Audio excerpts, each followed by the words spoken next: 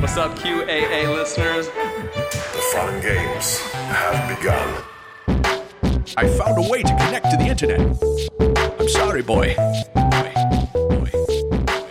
Welcome, listener, to Premium Chapter 115 of the QAnon Anonymous podcast, the Griftanon episode. As always, we are your hosts, Jake Rockatansky, Liv Agar, Julian Fields, and Travis View. If you're American, you've probably at some point entered the market with a non-conventional business model, like replacing the mozzarella on your pizza with Kraft singles. As a result, Italy went out of business and stopped asking women to smile more. This process is known as disruption, wherein a challenger unseats the previous monopoly by pretending that their employees aren't employees, or that unions, safety standards, and child labor laws were never invented. Uber, Postmates, Amazon, Netflix, the examples go on. Epstein is famous for disrupting the dating market. The Islamic State has been a nightmare for the long-standing Egyptian goddess monopoly. Bill Clinton changed cigars forever.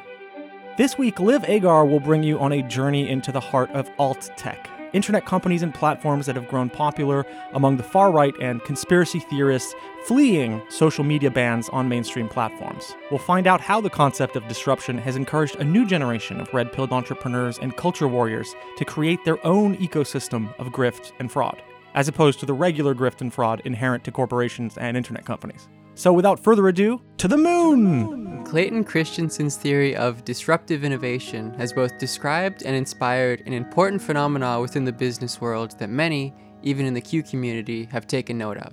Disruptive innovation entails that instead of creating a product that fights within already existing markets, one creates a revolutionary product that generates an entirely new market, rendering the old market obsolete. The word disruption has become incredibly common within business jargon for good reason. A company that can create an entirely new market and subsequently disrupt previously existing markets is one that is clearly worth investing in. The best description of this phenomena is by Henry Ford when he said, "If I had asked people what they wanted, they would have said faster horses." Ford disrupted the market for horse-drawn carriages not by making faster horses, but by selling an innovative product that created a new market related to transportation, which disrupted and destroyed the need for horse-drawn carriages. Put so many stallions out of business. It's a shame, yeah. So many horses had to be taken out back, So many horses had to become vloggers. One can be sure that if there is a market that is, for whatever reason, deemed inefficient or lacking in some way, someone will attempt to come and disrupt it. It should be no surprise, of course, that the radical upswing in QAnon believers, and generally far-right belief, within America would be an excellent site for many potential disruptors to make a few bucks. I will go over a few interesting examples of these attempted disruptions by the far-right in this episode, specifically related to the alt-tech sphere of the internet, the increasingly decentralized and unregulated right-wing alternatives to moderated online social media sites like Twitter, Facebook, and YouTube. Most of these cases we're going to talk about today might not quite meet the traditional model of disruption described by Christensen. This is for various reasons. The main one being that anyone in the Q-universe will likely not be smart enough to create a technological innovation that could disrupt an already existing market. But that does not stop them from trying and being a part of a greater phenomena of entrepreneurs recognizing an inefficiency in the business model of the traditional, larger social media site and working to disrupt this business model.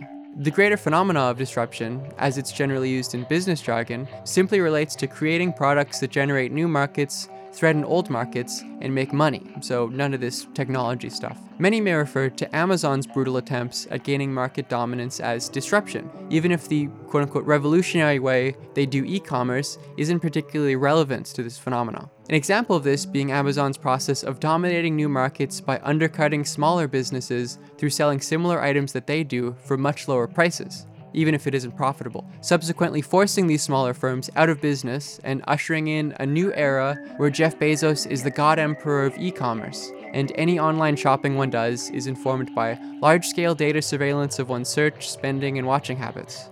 This, for Amazon, is the disruption of particular industries, as they are removing the traditional way these products were sold through smaller independent vendors and shifting markets towards a mega vendor, Amazon, and how they go about business. What I mean to say here is that disruption of markets is not necessarily good. It is simply companies looking for ways in which traditional market structures are inefficient and attempting to destroy those market structures so they can make more money.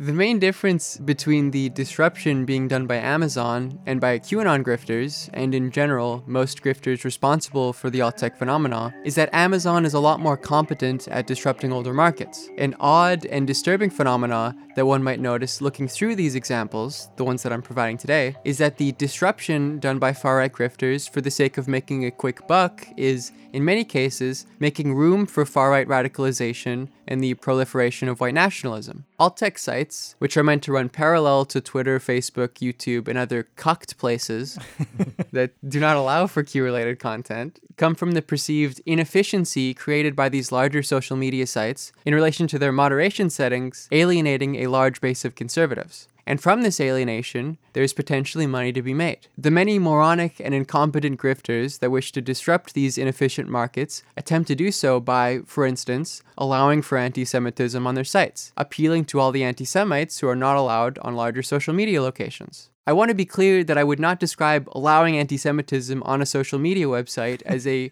revolutionary technological innovation. Really, anti-Semitic propaganda is an age-old way to juice your numbers for any new media. That's true. I mean, wasn't Henry Ford openly publishing the Protocols of the Elders of Zion? So, yes. He published something called the International Jew, which included the Protocols. You'll get one in every car in the glove box. But nevertheless, this tactic of allowing anti-Semitism on your site is an obvious attempt to render the social media sites that do moderate this content in some ways obsolete. Alt-tech is generally created by two primary types of people: those who genuinely are not partisan and wish to create an apolitical site whose user base unsurprisingly becomes primarily far-right, and those who are themselves far-right and wish to create a platform for similarly minded people. In a certain respect, this is a meaningless distinction, because the effect is very similar, and both are driven by the desire to make money. Regardless, I will be focusing only on the latter for the sake of this episode. But if one wants examples of the former, that is, initially non-partisan sites that simply have lax moderation, one can think of places like DLive and Telegram. The best example of the latter type of alt-tech is Parler, a website created in 2018 to house conservative refugees who were banned from Twitter, oftentimes because of their opinions on Jewish people. There's a very important theme that you will be noticing eventually about why these people are being banned, usually. I won't go too deep into Parler, as it may be the most well-known example of a grift of this kind made for right-wingers, but it was essentially founded because there was a hole in the social media market that was left by certain types of right-wing political speech being intolerable even for large corporations to allow on their websites. That is essentially an inefficiency in the market. Or at least that is what the founders of Parler must have imagined. It is an inefficiency because there is money to be made off of it, and consumers to be appealed to, and business models to disrupt. Not surprisingly, Parler's official page has a slightly different stated raison d'etre than what I previously described. Content curation exacerbates hate. Biased content curation policies enable rage mobs and bullies to influence community guidelines. Parler's viewpoint-neutral policies foster a community of individuals who tolerate the expression of all non-violent ideas. All parlayers are equal, regardless of race, sex, age, sexual preference, religion, politics, or dietary choices. Well, except pineapple pizza. Every user is treated equally under Parler's community guidelines. It should not come as a surprise that the team that started Parler does not care about providing a website that can finally treat people equally and fairly, or a moderation program which can somehow not exacerbate hate, but instead simply wants a way to get money off of banned right-wing posters. One can notice that even within Parler's About page, they attempt to describe their website and how it is different from places like Twitter, along the lines of Christensen's idea of technological innovation through disruption. Encouraging a culture of innovation. Parler's staff come from many backgrounds and walks of life. We represent the community of those who want to be treated as valuable individuals and not as corporate property. We are innovators and lifelong learners, exploring new ideas, taking principled stands, and organizing our lives around our shared mission of making social media a more social place. You have been listening to a sample of a premium episode of QAnon Anonymous. We don't run any advertising on the show, and we'd like to keep it that way. For $5 a month, you'll get access to this episode, a new one each week, and our entire library of premium episodes. So head on over to patreon.com/QAnonAnonymous and subscribe. Thank you. Thanks. I love you. Jake loves you.